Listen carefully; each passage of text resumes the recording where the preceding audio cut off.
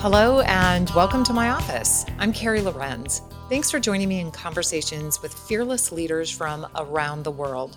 We are going to discuss the mechanics of high performance, success, and failure, and what it takes to achieve more than you ever thought possible. Through the conversation ahead, I hope to challenge, inform, and even inspire you to move fearlessly to higher levels of performance and to go further faster. And that conversation starts right now.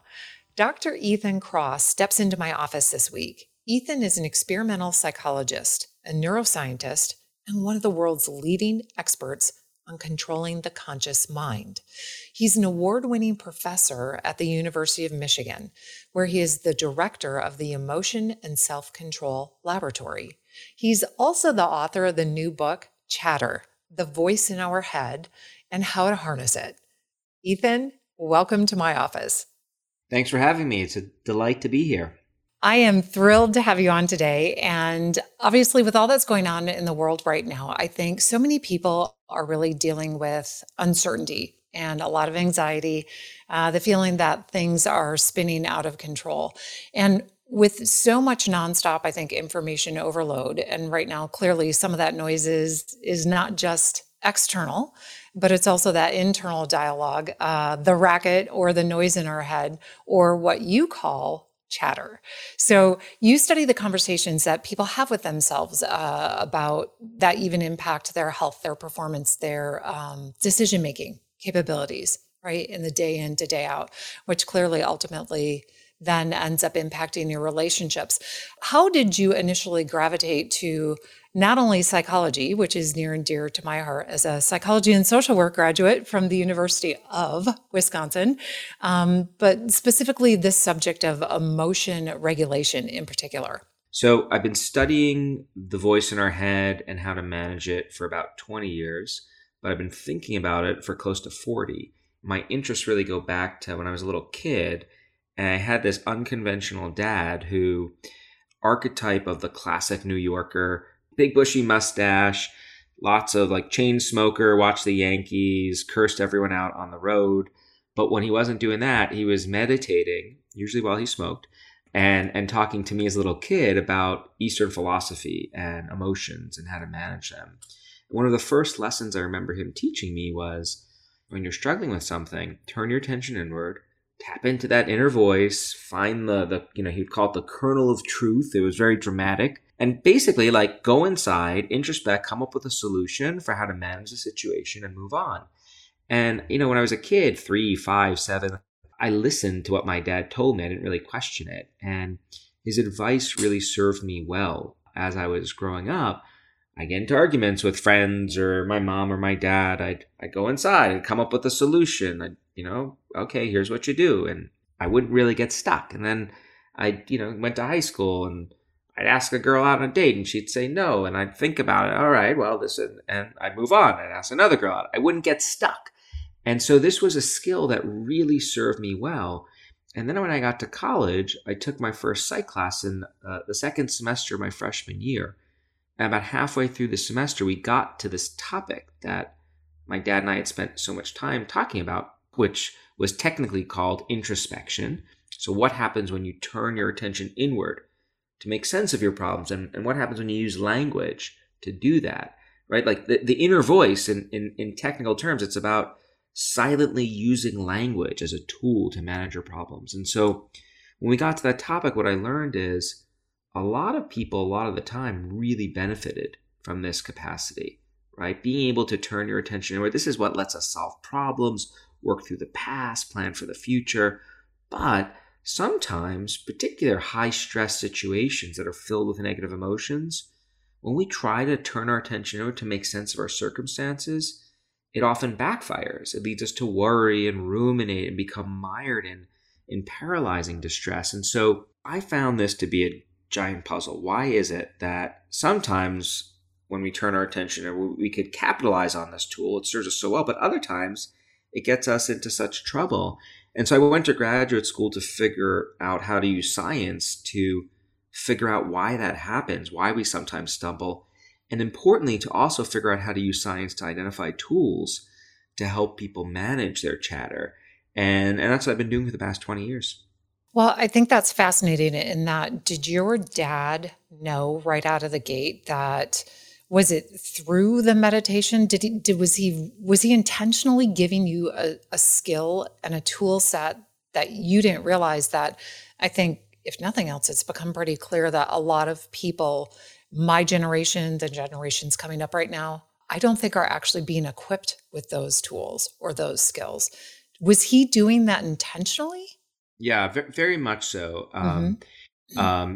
He very much viewed, meditation as it emerged from Eastern philosophy as a tool that was useful for helping people and myself manage the ups and downs of life. And I remember when I was 5 years old, I was really excited about the prospect of getting like a new bicycle. But instead of a new bicycle, we like after school, he's like, I was surprised, I'm going to take you to get your gift. And we went into Manhattan. We were living in Brooklyn at the time. And, we didn't stroll up to Toys R Us. Instead, we rolled up to the Transcendental Meditation Center in New York City.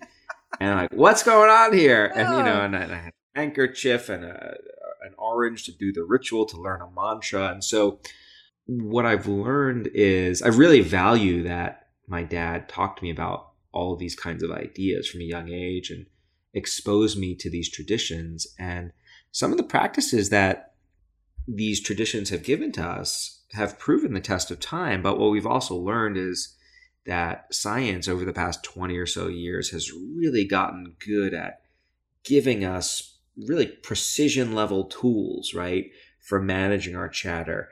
There's a whole lot more beyond meditation that exists that can be useful. And I share your observation that we don't necessarily teach kids or even adults about these tools in a systematic way. And I think given what's at stake when we're talking about chatter, impaired decision making and performance, poor relationships and poor health, I can't think of a more important thing to talk to folks about. Absolutely. And I think it's one of the things that I appreciate even in your research and the lab and the way that you've presented this information in your new book, in Chatter, is hopefully whatever your background is, whatever your experience, whatever even, dare I say your political affiliation is right now, is that it's a hopeful and helpful skill set that's data-based, it's research-based, and it's shared in a way which I think is relatable through story and the examples that you give, even with professional athletes, as well as really high-ranking national security advisor, people choosing that path. And I know we're going to hopscotch around or skip around a little bit here, more my fault than your fault on that, because I am really excited about this topic. But I wonder even if, I look at how your dad started presenting this skill set to you, that how you see it now through the way that we are current day consuming information, how we are consuming it through really short snippets and sound bites and opinion pieces instead of researching, reflecting, even reading and asking, being curious, right? Not defensive, but just curious as, hey, what's the bias of the writer or what's in it for them? And that whether it's a mantra where some people might think, oh, transcendental meditation, that's woo woo, we're going to smudge pot and hold a crystal hot rock in our hand, or that we're losing the capability because we're consuming information in sound bites and not reading and reflecting, that we're now losing the ability to explain or express our emotions in a different and a more effective way. If that loss of word choice and ability isn't concurrently supporting a foundation of rage right now. Yeah. What I'm hearing from this question is in part like all this time that we spend online and really on social media and on news sites, what is that doing to us? And I think on the whole, it's not doing a whole lot of good. That's not to say that there's anything that is inherently toxic about social media and the news. Social media, we've actually in my lab been doing research on social media's impact on well-being for over 10 years now. We started doing this work when it started. And on the whole, we've documented negative effects of how consuming or interacting with social media impacts the way we feel. One example of how it can negatively affect us, you go into Facebook or Instagram, and you see these curated presentations of people's lives, like all the good stuff, and you're aware of all the not so good stuff in your own life. You feel envious.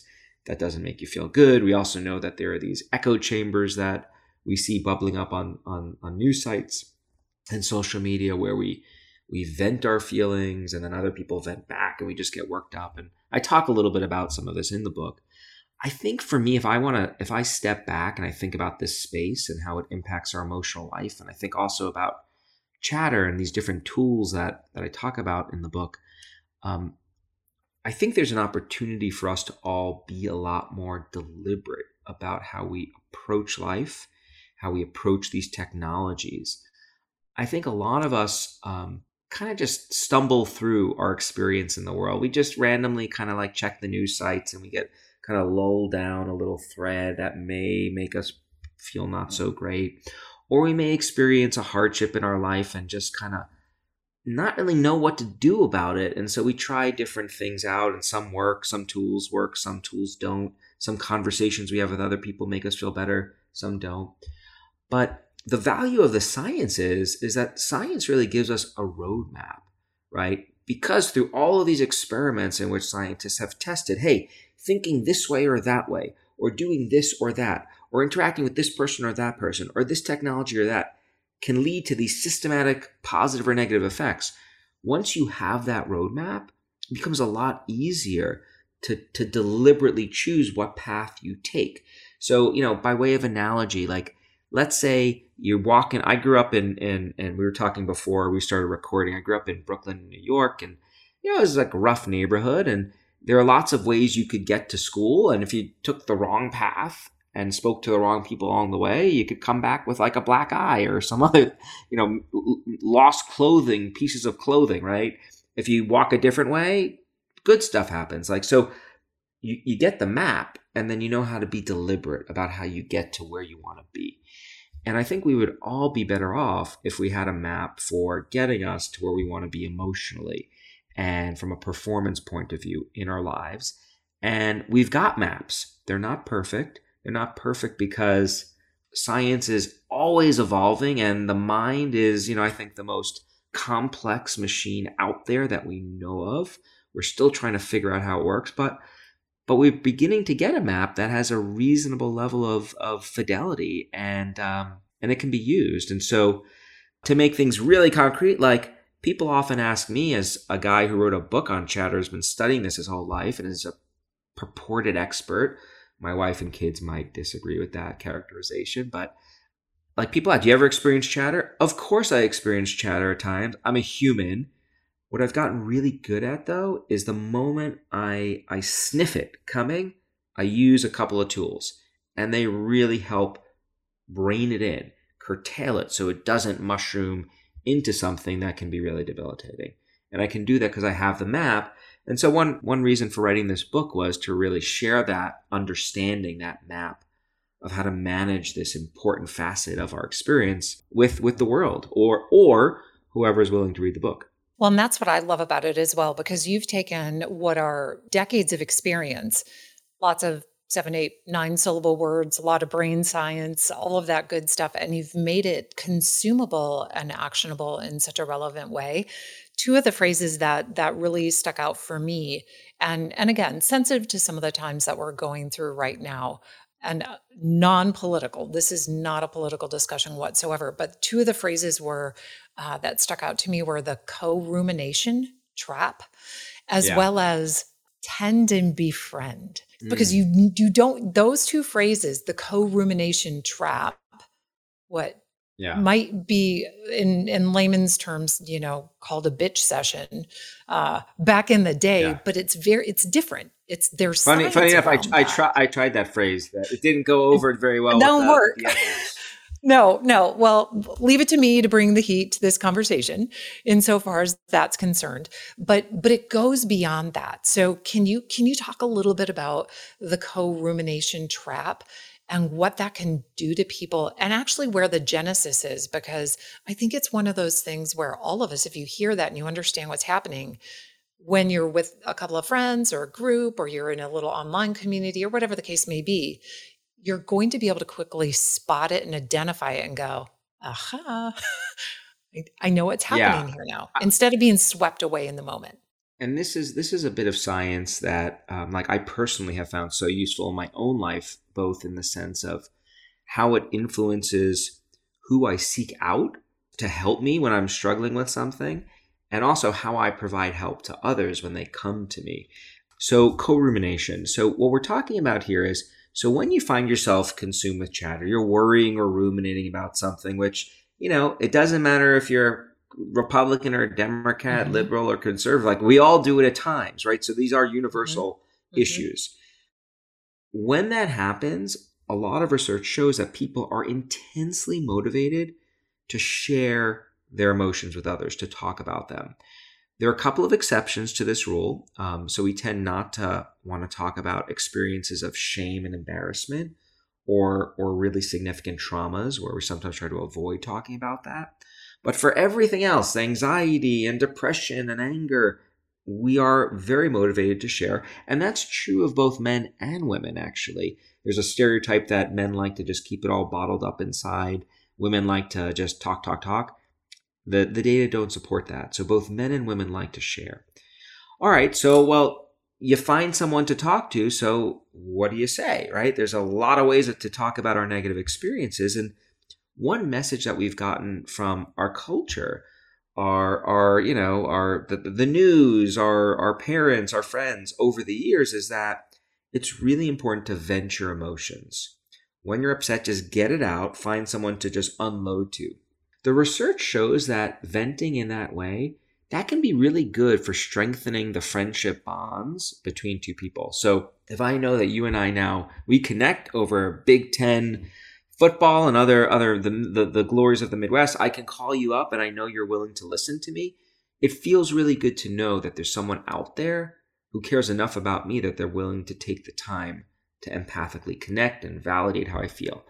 But if all we do is talk about what happened to me and how awful I felt, and you validate, oh my God, Ethan, I can't believe that son of a bleep said that, and we engage in what we call in technical terms this co-rumination session, where we're ruminating together about this problem, I feel really great about our friendship, but I leave that conversation just as upset, sometimes even more upset as when I started talking to you, because all those negative feelings are just bubbled up to the forefront.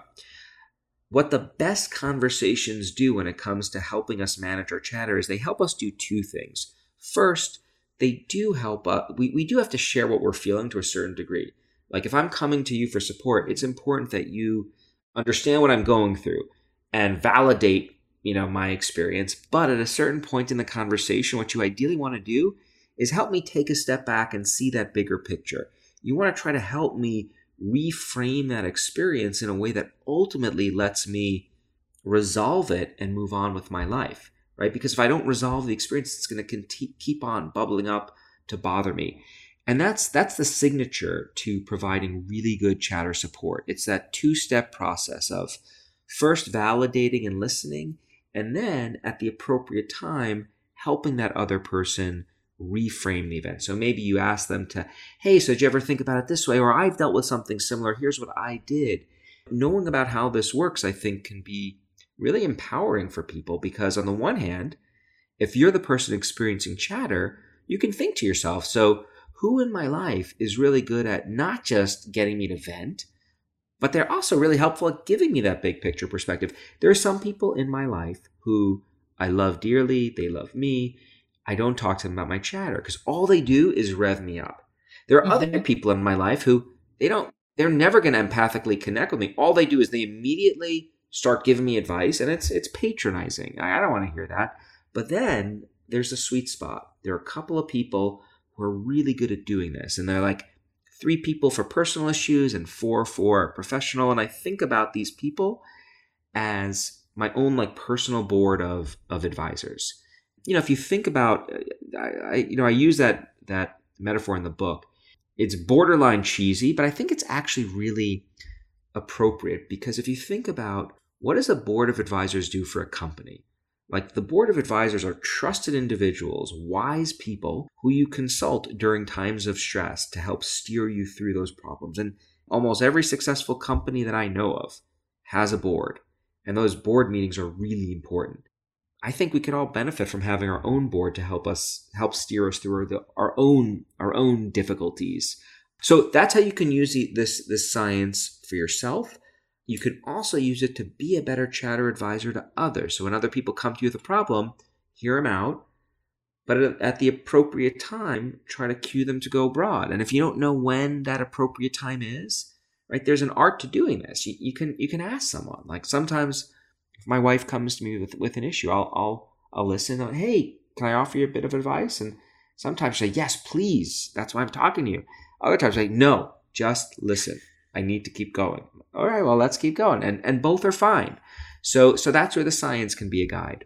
Do you have a couple of magical phrases that you use with people, or is there a mantra? Like, I will on occasion, and I think some of this actually goes back to, I'm going to go back to what you kind of started off with earlier about this, that we've developed into this period of time, the last, I don't know, let's say 10, 20 years of, you hear so much out there, people saying, just be authentic, just be your authentic self.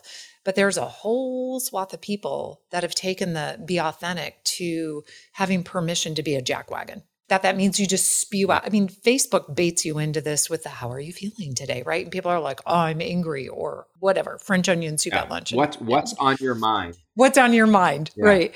And yet I try to share, even with my kids or with people that I coach, or the exceptional leaders that I've worked with, all understand that there's a nuance and there's a difference between being authentic and oversharing, and understanding that when you are in a position of responsibility, accountability, maybe even public view, that is not the venue that you get to spout whatever's on your mind.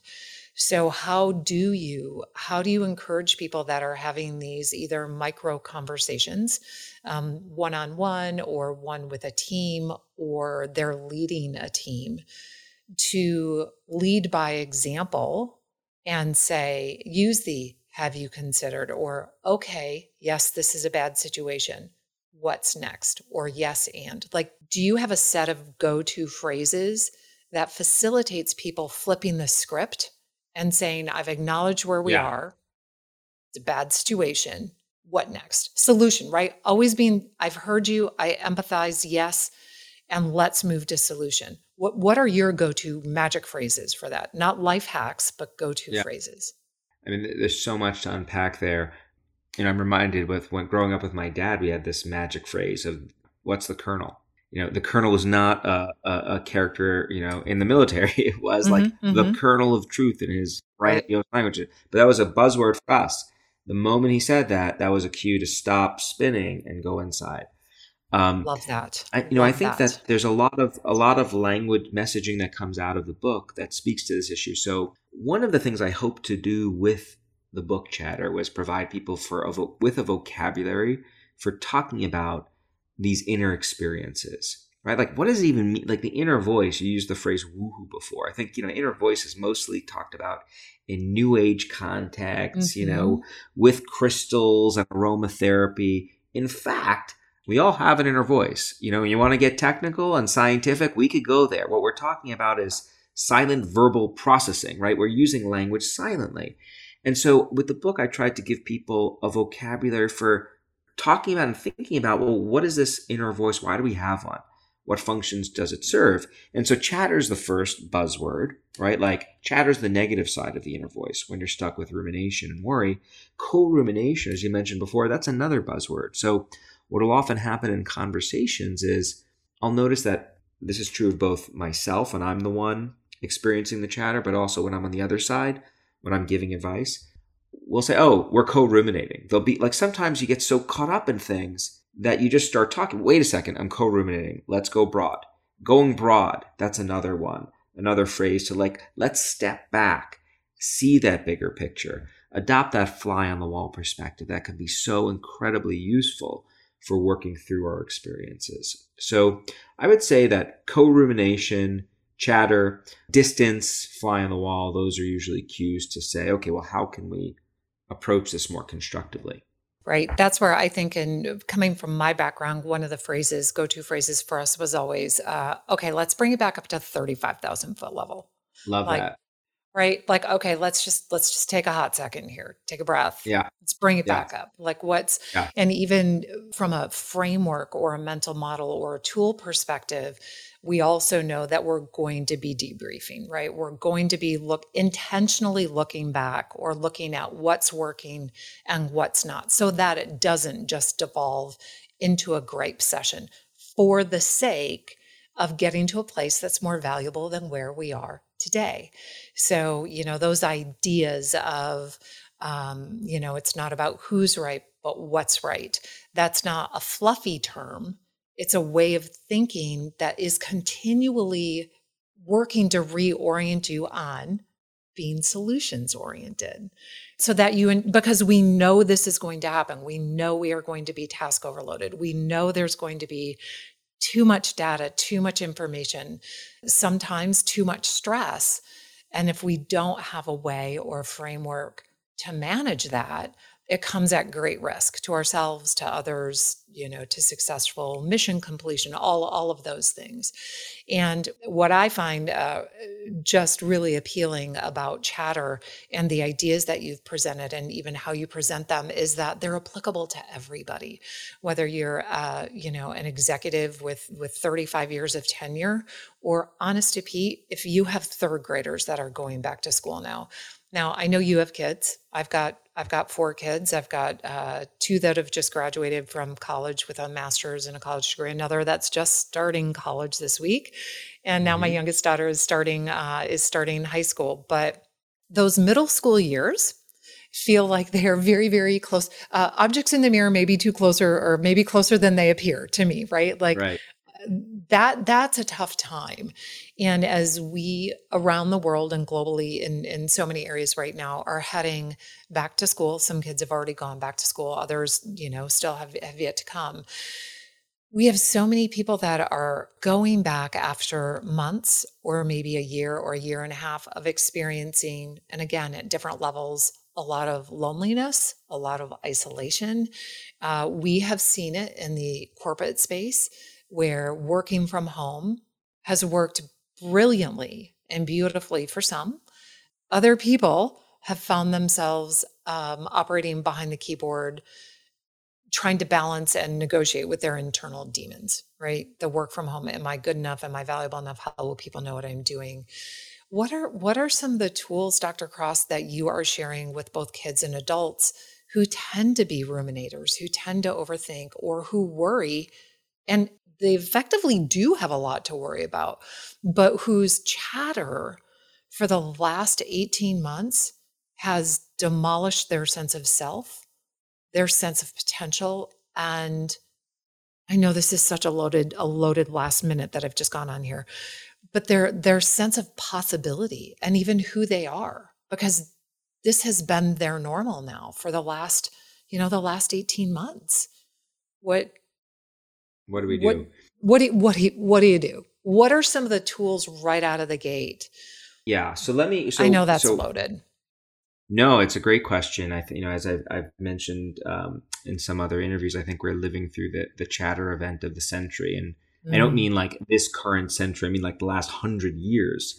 It's the perfect cocktail of uncertainty and lack of controllability that really just acts as jet fuel for this experience of chatter, and it can be truly debilitating. And we know that levels of chatter in the form of anxiety and depression have skyrocketed among many different segments of the population. So it's all of which is to say, it's a good time to use some of these tools. And the good news is that there are lots of tools that can be used. So I like to break this down, give people a framework for thinking about how to use these tools, where the tools are, where you can find them. There's no single tool that works for all people in all situations. What we've learned over the years is that we have evolved to possess many different kinds of tools. I talk about 26 different tools in my book, and different tools work for different people in different situations. And there is a process of figuring out, hey, what are the unique set of tools that work best for me? So There's some tools, these are things you could do on your own, small shifts in the way we think about our circumstances that can make us feel better. Then there are people tools, and we've talked a little bit about that, like ways of talking to other people in particular ways, not the ones that lead to co-rumination, that can help us feel better. And then there are environmental tools, tools we could find in our surroundings. And so to give a couple of examples from each bucket or some of my favorites, first thing I do when I experience chatter or when I sense it coming is I'll use a linguistic tool. It's called distant self-talk. I'll try to coach myself through the situation like I'd give advice to someone else, and I'll use language to help me do it. I'll actually use my own name and the second person pronoun you. So come on, Ethan, how are you going to manage the situation? We know from lots and lots of work that people are much better at giving advice to others than we are taking our own advice, right? Like do as I say, not as I do. When we have some mental space from the experience, it's a whole lot easier for us to think objectively. When I give talks on this work, I often ask people, hey, have you ever been in a situation where a friend or a loved one comes to you with a problem, they are spinning, ruminating, chatter, chatter, chatter. They don't know what to do. They present the problem to you, and it's really easy for you to give them advice. And consistently, like my audiences, and sometimes they're pretty hostile audiences, I should say, like they nod affirmatively, like, oh yeah, it's that is a truism. When we've got some space from the experience, when we're at 35,000 feet, we could think about that bigger picture better.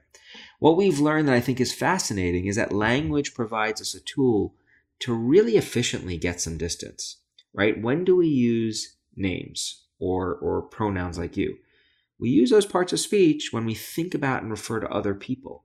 And so what happens is when you use your own name to coach yourself through a problem, it basically automatically shifts your perspective.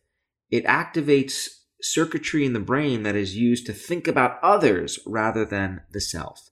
And that, in turn, makes it a whole lot easier for people to come up with wise, emotionally intelligent solutions for the problems they're experiencing. So first thing I do when I'm experiencing chatter is, all right, Ethan, how are you going to handle this situation? Here's what you're going to do. And sometimes when I follow that script, and I do this, I should give the caveat. I do this silently in my head. All the studies we've done have asked people to do it silently. I wouldn't recommend walking down like a city street, talking to yourself out loud. You know, yeah, you could do it in the privacy of your own home, but do it silently. I come up with a script. I'm like coaching myself through the situation rather than being consumed by threat. Like, oh my God, how am I going to do this? Here's what you're going to do. You're going to kill it. And so that's one tool I use, and that's a tool you could use with kids as well. So it's fascinating as you're talking about that. I'm thinking, and even though I've already read your book, and I don't know why it didn't cross my mind when I was reading it the first time, but even hearing you say that, because I read it and I'm like, yeah, I don't know, self-talk. That's not totally my jam. Like I'm not like, hey, Carrie, you should do this. Like it's just, I know there are people who do that. I'm not one of them. However, I think I come at it from a slightly different way, and that I do it. It's just not the way you do it or the way that works for some people. So What do I mean by that? Like for us, even in the aviation world, when we're going out with a flight of 4, we don't say, hey, this lineup's going to be Jeff Smith, Molly Hempel, Luke Estelle, and whoever, right? So we don't give names. It's -1, -2, -3, -4. Right? Why are we doing that? We've already depersonalized it. What are we doing in the debrief when we're thinking through or we're looking at the goods and others, the things that worked and the things that didn't work? We're not calling people out by name. We will call ourselves out, but we're like, -1 did this, -2 did, and so we're depersonalizing it because we immediately want it to be not that there's not accountability or personal accountability. We are solutions oriented. So we are looking for the, -1, what were the options? -2, what are we missing? Right? So it's that thread of curiosity that's solutions oriented to bring you up and out of the chaos and stem the chatter, the ruminating, the overthinking that is 100% going to crush your performance. It just will. So this is already built into your practice. That I would argue that is a form of distant self-talk, right? Yes. So some people use their name, other people use a second person pronoun you. Other people use nicknames. So sometimes before like if I've got a high stress performance I've got to do, I'll refer to myself using my high school wrestling team nickname, right? Like I'll coach myself through, all right, here's what you're going to do, blah, blah, blah.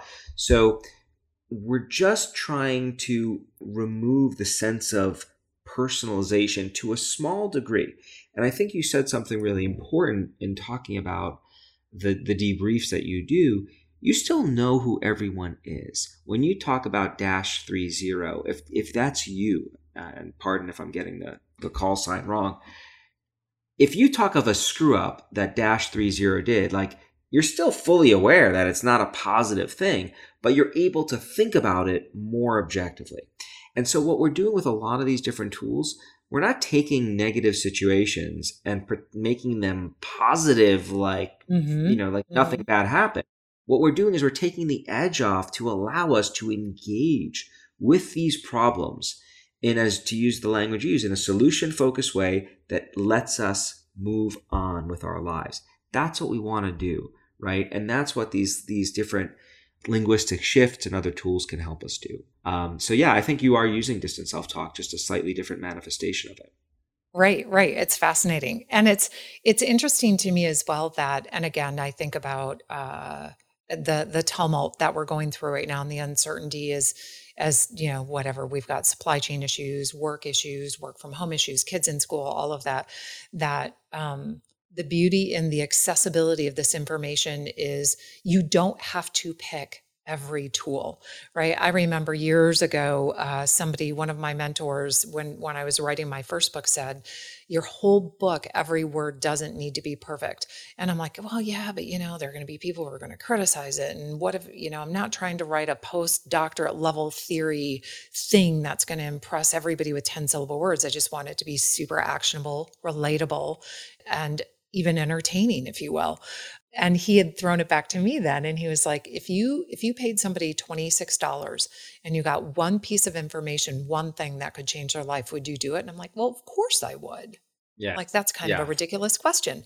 So I think we need to think about this. And you bring, again, decades of experience to this, and so many resources, so much data, so much research and tools to this, that one of the things I also appreciated was your approach on how to manage anxiety with rituals and even placebos, right? That I remember a personal story really quick, and it'll dovetail into one of the things that you shared was when I was going through advanced jet training in flight school, I was down in South Texas. And oftentimes we'd go down to Matamoros or down to Texas for, the weekend or for just a day trip. And you get super cool things, handmade blankets or glassware. And one of the things that I grabbed then was a little set of worry dolls and a worry doll. Yes. And a worry doll barrette. And it's, they're little 1 centimeter little worry dolls. And the woman that I bought them from explained it to me in rough English what it meant. And I'm like, I will take a handful. Right. I've never heard of them. I'm from Wisconsin. I don't know what worry dolls are, but if they have any of the magical powers that she seemed to think they have, I'm just going to go on blind faith that they do.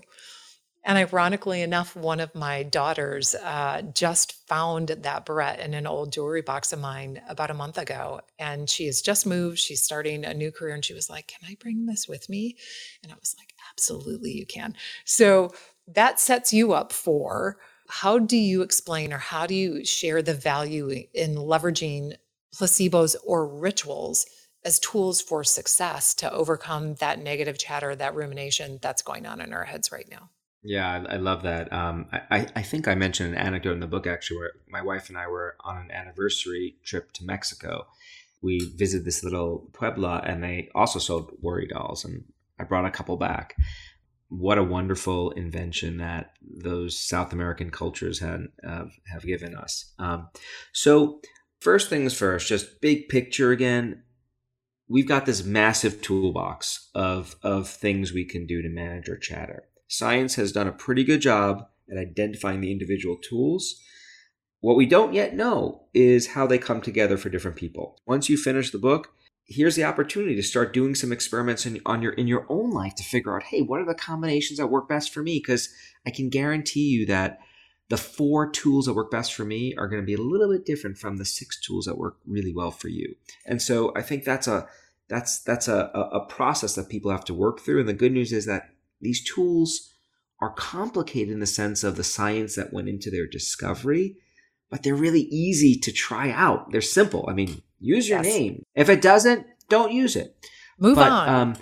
Move on. Yeah. Exactly. So placebos and rituals, I think this science is fascinating. So essentially what we've learned over quite a few years of research now is that if you believe something is going to make you feel better, when it comes to chatter, it will often have that effect. There are study after study have shown that, like, if I give you a pill, a sugar pill, nothing in the pill at all that can possibly affect your mood or your emotions. But if I tell you, hey, take this pill, you're going to feel less depressed, less anxious. If you believe me, then you will actually feel that way, right? We call that the placebo effect. And it's a double-edged sword because on the one hand, people have been benefiting from this placebo effect financially for a very long time, right? Touting new treatments that they say are going to help people. Hey, if you rub this, Shambhala cream on you, you're going to, live 17 years longer and feel better. And there may be some benefit that comes from rubbing that innocuous cream on yourself. No offense, by the way, to the Shambhala community, just came up. But you will feel better as a function of that. But not because it's anything to do with the cream, because you believe something, and having that belief is activating a chain of neurochemical reactions that are bringing that belief to fruition in your bodies, right? So there are limits to how this placebo effect, to the extent to which it can help us. It's not going to cure cancer. It's not going to eradicate all forms of mental illness, but we do know for things like mild and moderate forms of anxiety and depression, sleep problems, headaches, these placebos can have a benefit.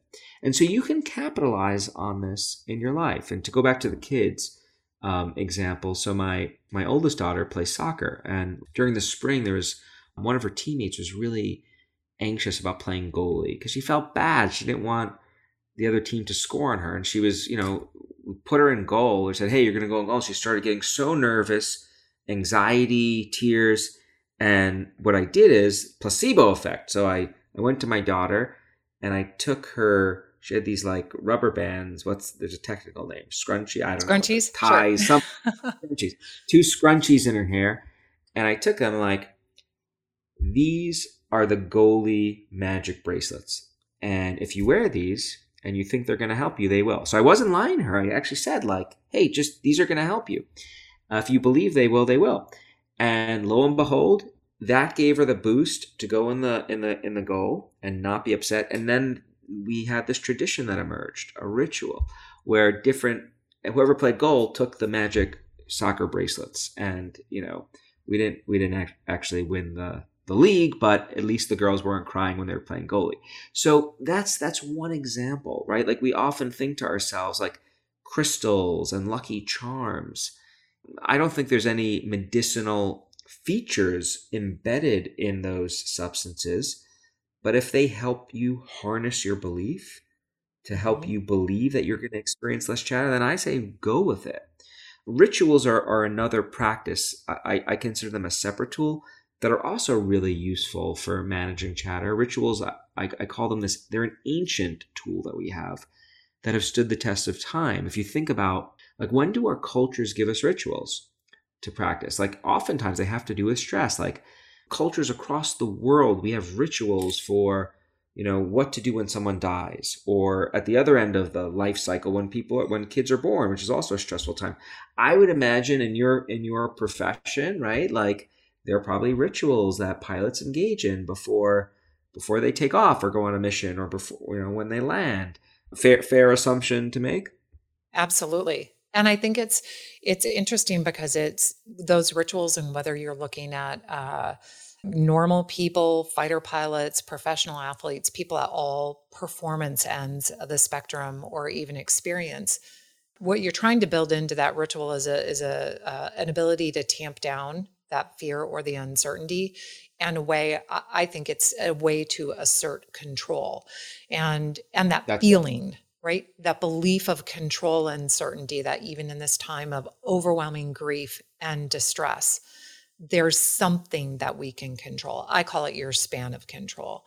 And Yeah. you've worked with professional athletes as well. Do you have any examples or somebody that you worked with who developed a really successful ritual, but then the habit pattern was broken and chaos kind of takes over and they had to get back on path, or you had to, the goal, I would think the goal is that, yes, you have these rituals and you know that they can get disrupted.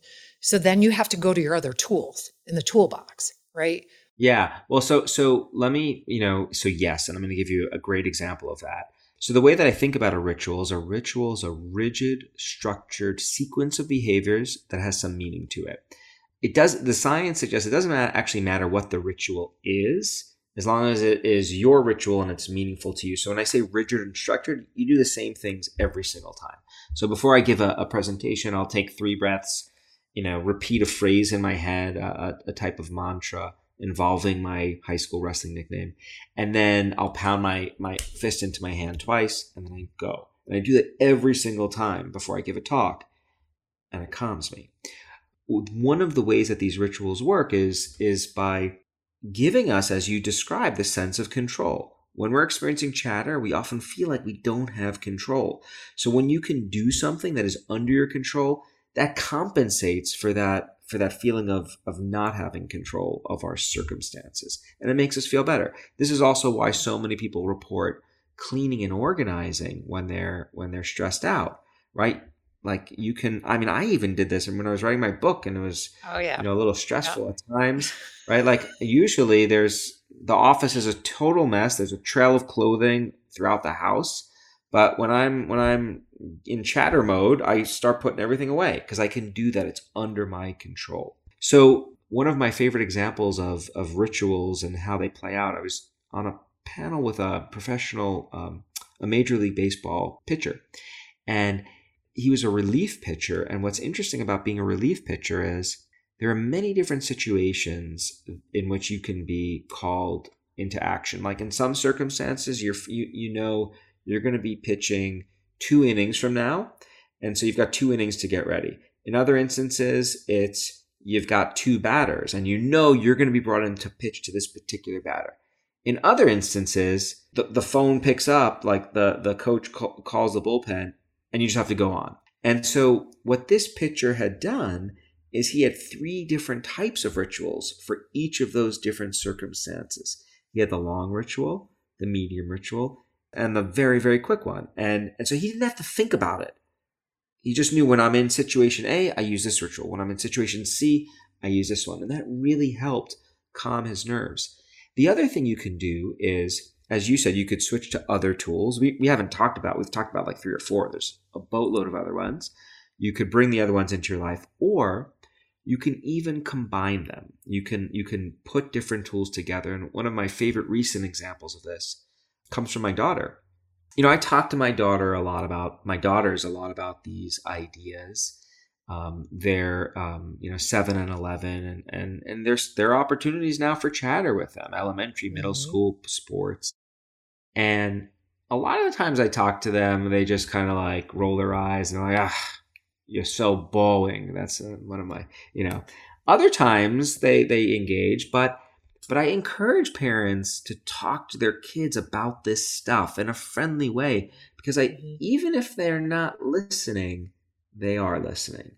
It's getting in there, right? It's penetrating their minds. And my daughter took up diving this year, my oldest daughter. And diving's actually a really interesting sport when it comes to chatter, because you got a lot of time alone with your thoughts, right? When you're waiting to get on the board, you got to wait a long time. And when you're on the board, you've got these elaborate routines you want to just hit. It's kind of like gymnastics. And we've just seen with Simone Biles just how powerful chatter can be in those contexts. And so we were talking, and I was like, well, what do you do when you're waiting? She's like, well, I developed a little ritual. So the first thing I do is I say, Maya, you got this. So distant self-talk.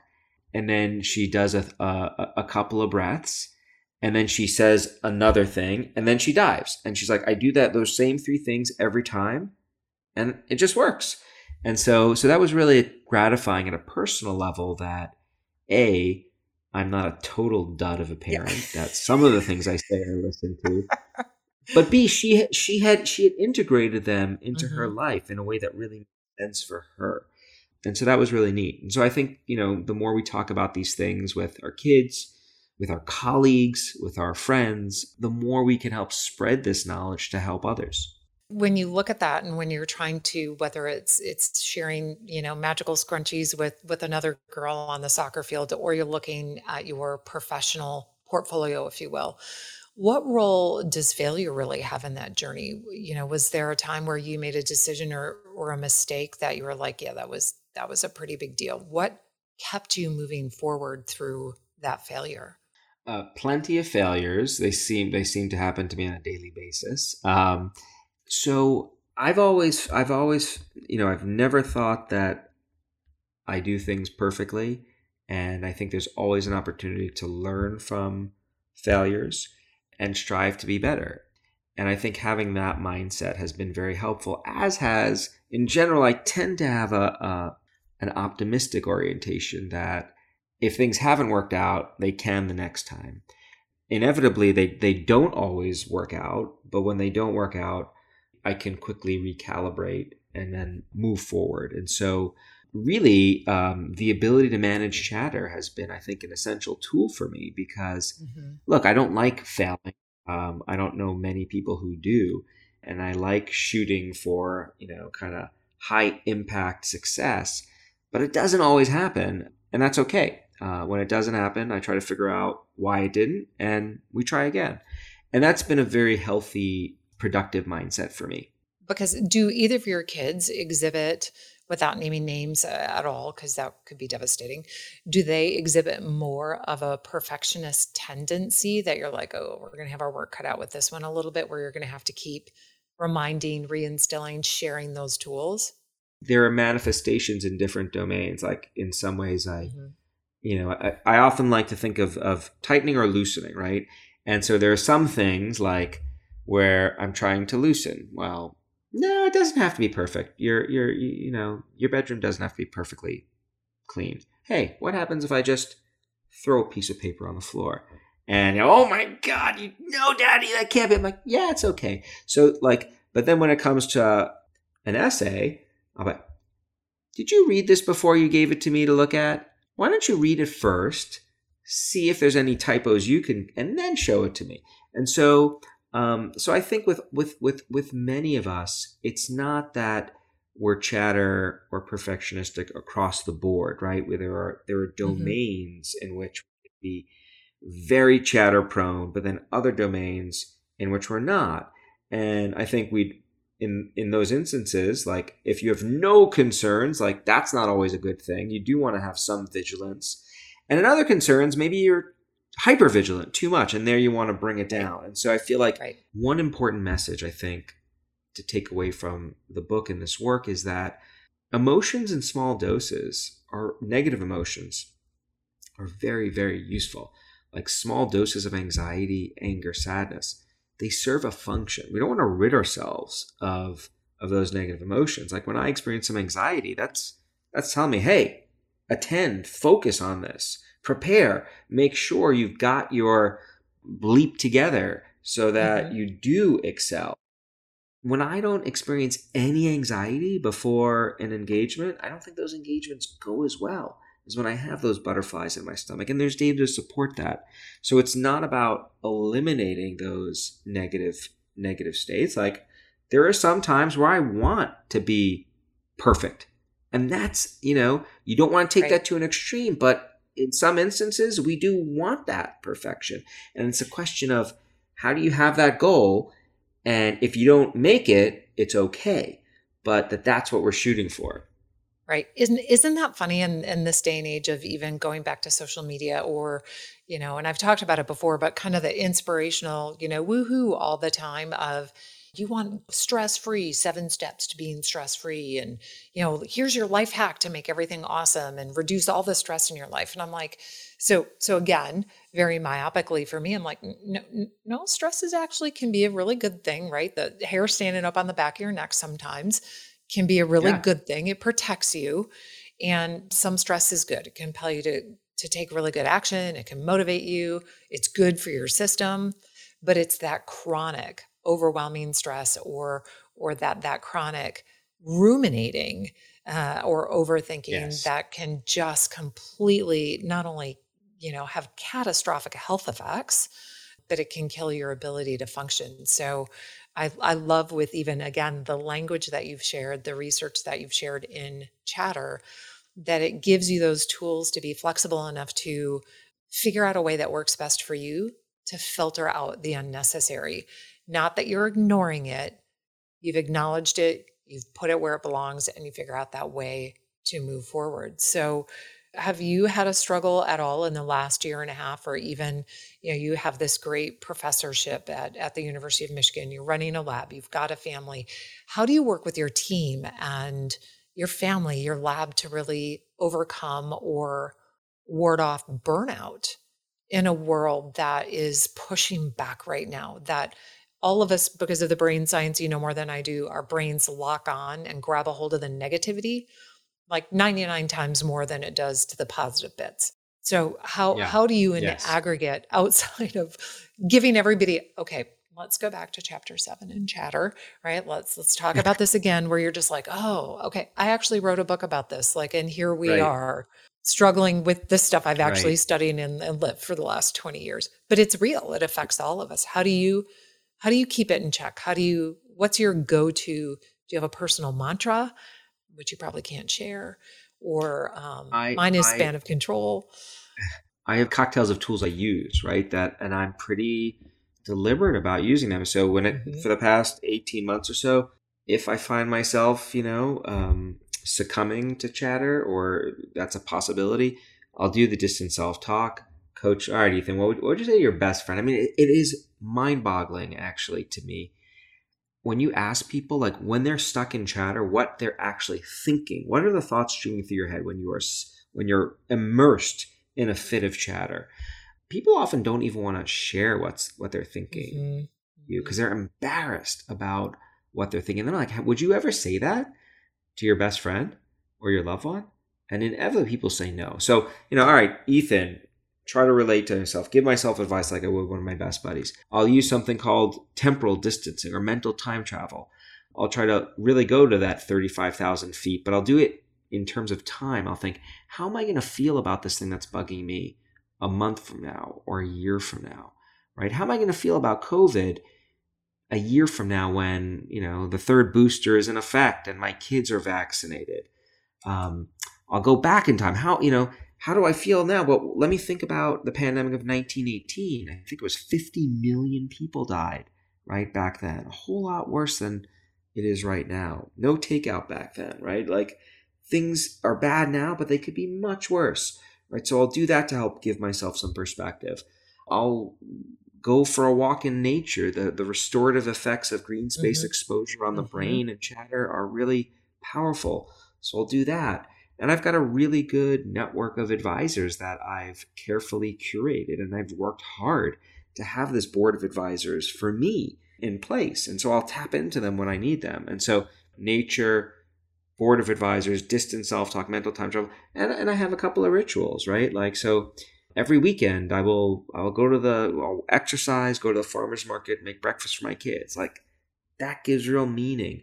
And so I'm using tools to help myself, and I'm also trying to share those tools with others. And so the most immediate way I could do that with others is to help be a chatter advisor to them when they call me, but also reminding them, of the other kinds of tools that are out there. And that's really, like the last 18 months suck, basically.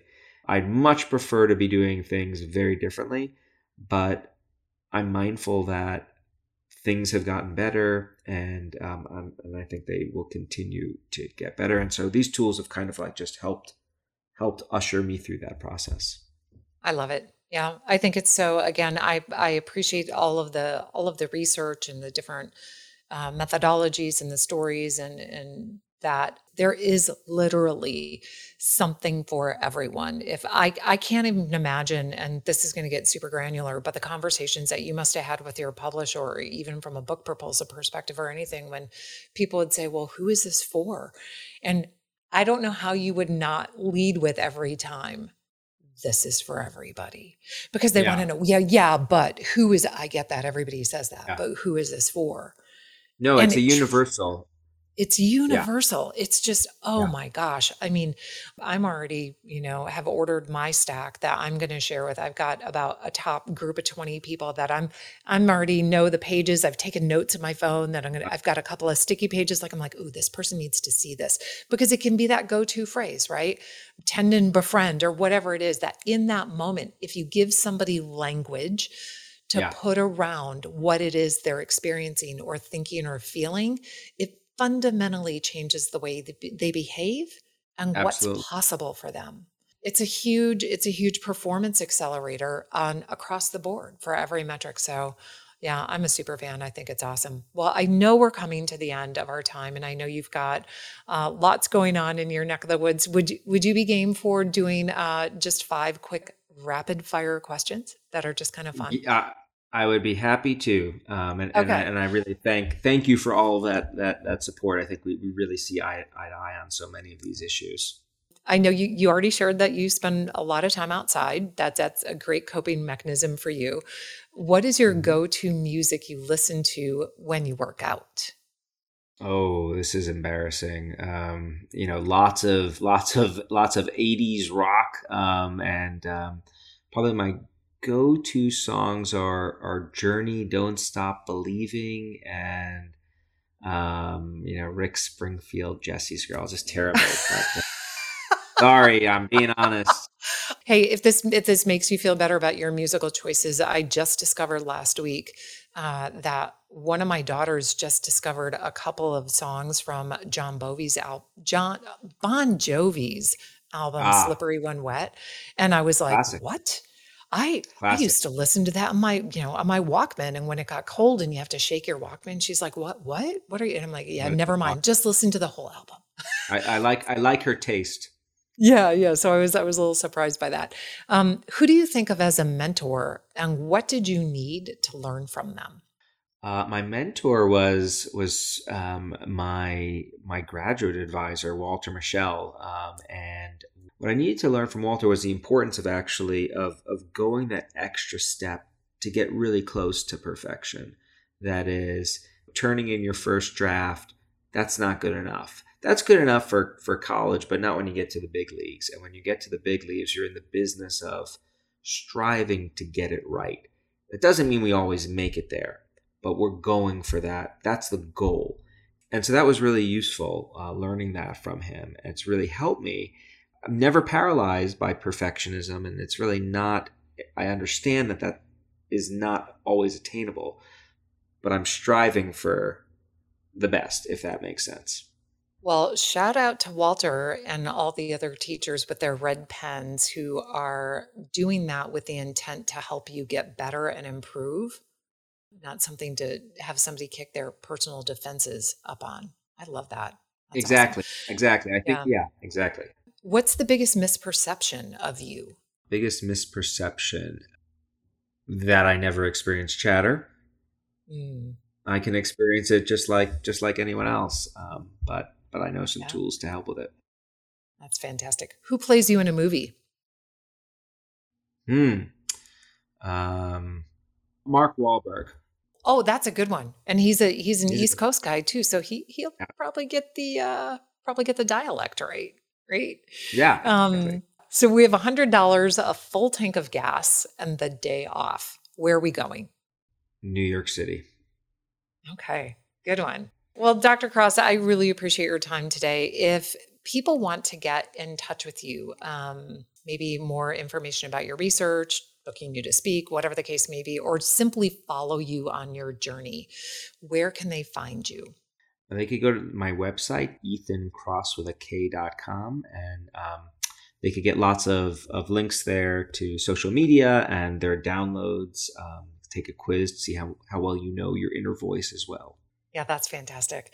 Well, I appreciate you taking the time to join us. I know you've got a really busy schedule, but it's been a pleasure having you on today. It is, this idea of chatter and how we manage that is such a critical life skill, I think, to understand how we harness those conversations we have with ourselves, really at all levels, all age groups, in order to not just achieve our goals or whatever success looks like for you at this point or for us on this journey, but also to do it in a healthier way with a little less stress, right? We're not going to try to mitigate 100% of it, but also really at the end of the day, just a lot more happiness. So I thank you so much for your time today. Thank you for having me. It was a wonderful conversation. You're very welcome. And thank you so much for listening this week. If you enjoy the show, make sure you take a second to subscribe so you'll automatically get my new shows when they drop. Also, if you enjoyed the conversation today, I'd love if you left us a review so that more fearless leaders like you can discover us. It takes less than 60 seconds and it really does make a difference. And I also love reading the reviews. And while you're at it, I'd love to hear from you personally on my social channels, LinkedIn, Instagram, Twitter, and Facebook. And of course, you can always find me at carrielorenz.com. Finally, my new book, Span of Control, is out in the world, and it's available on Amazon, iTunes, Audible, at Target, Barnes & Noble, and your favorite indie bookstore. And I'm super excited about this one. I think it's going to be extraordinarily helpful to you on a personal level. It can help your family members, your friends, and even the teams you lead or coach to really help identify their priorities, find focus, navigate obstacles, and find success, even during times of chaos, uncertainty, and change. So thank you for sharing your time with me today. I am glad you are here.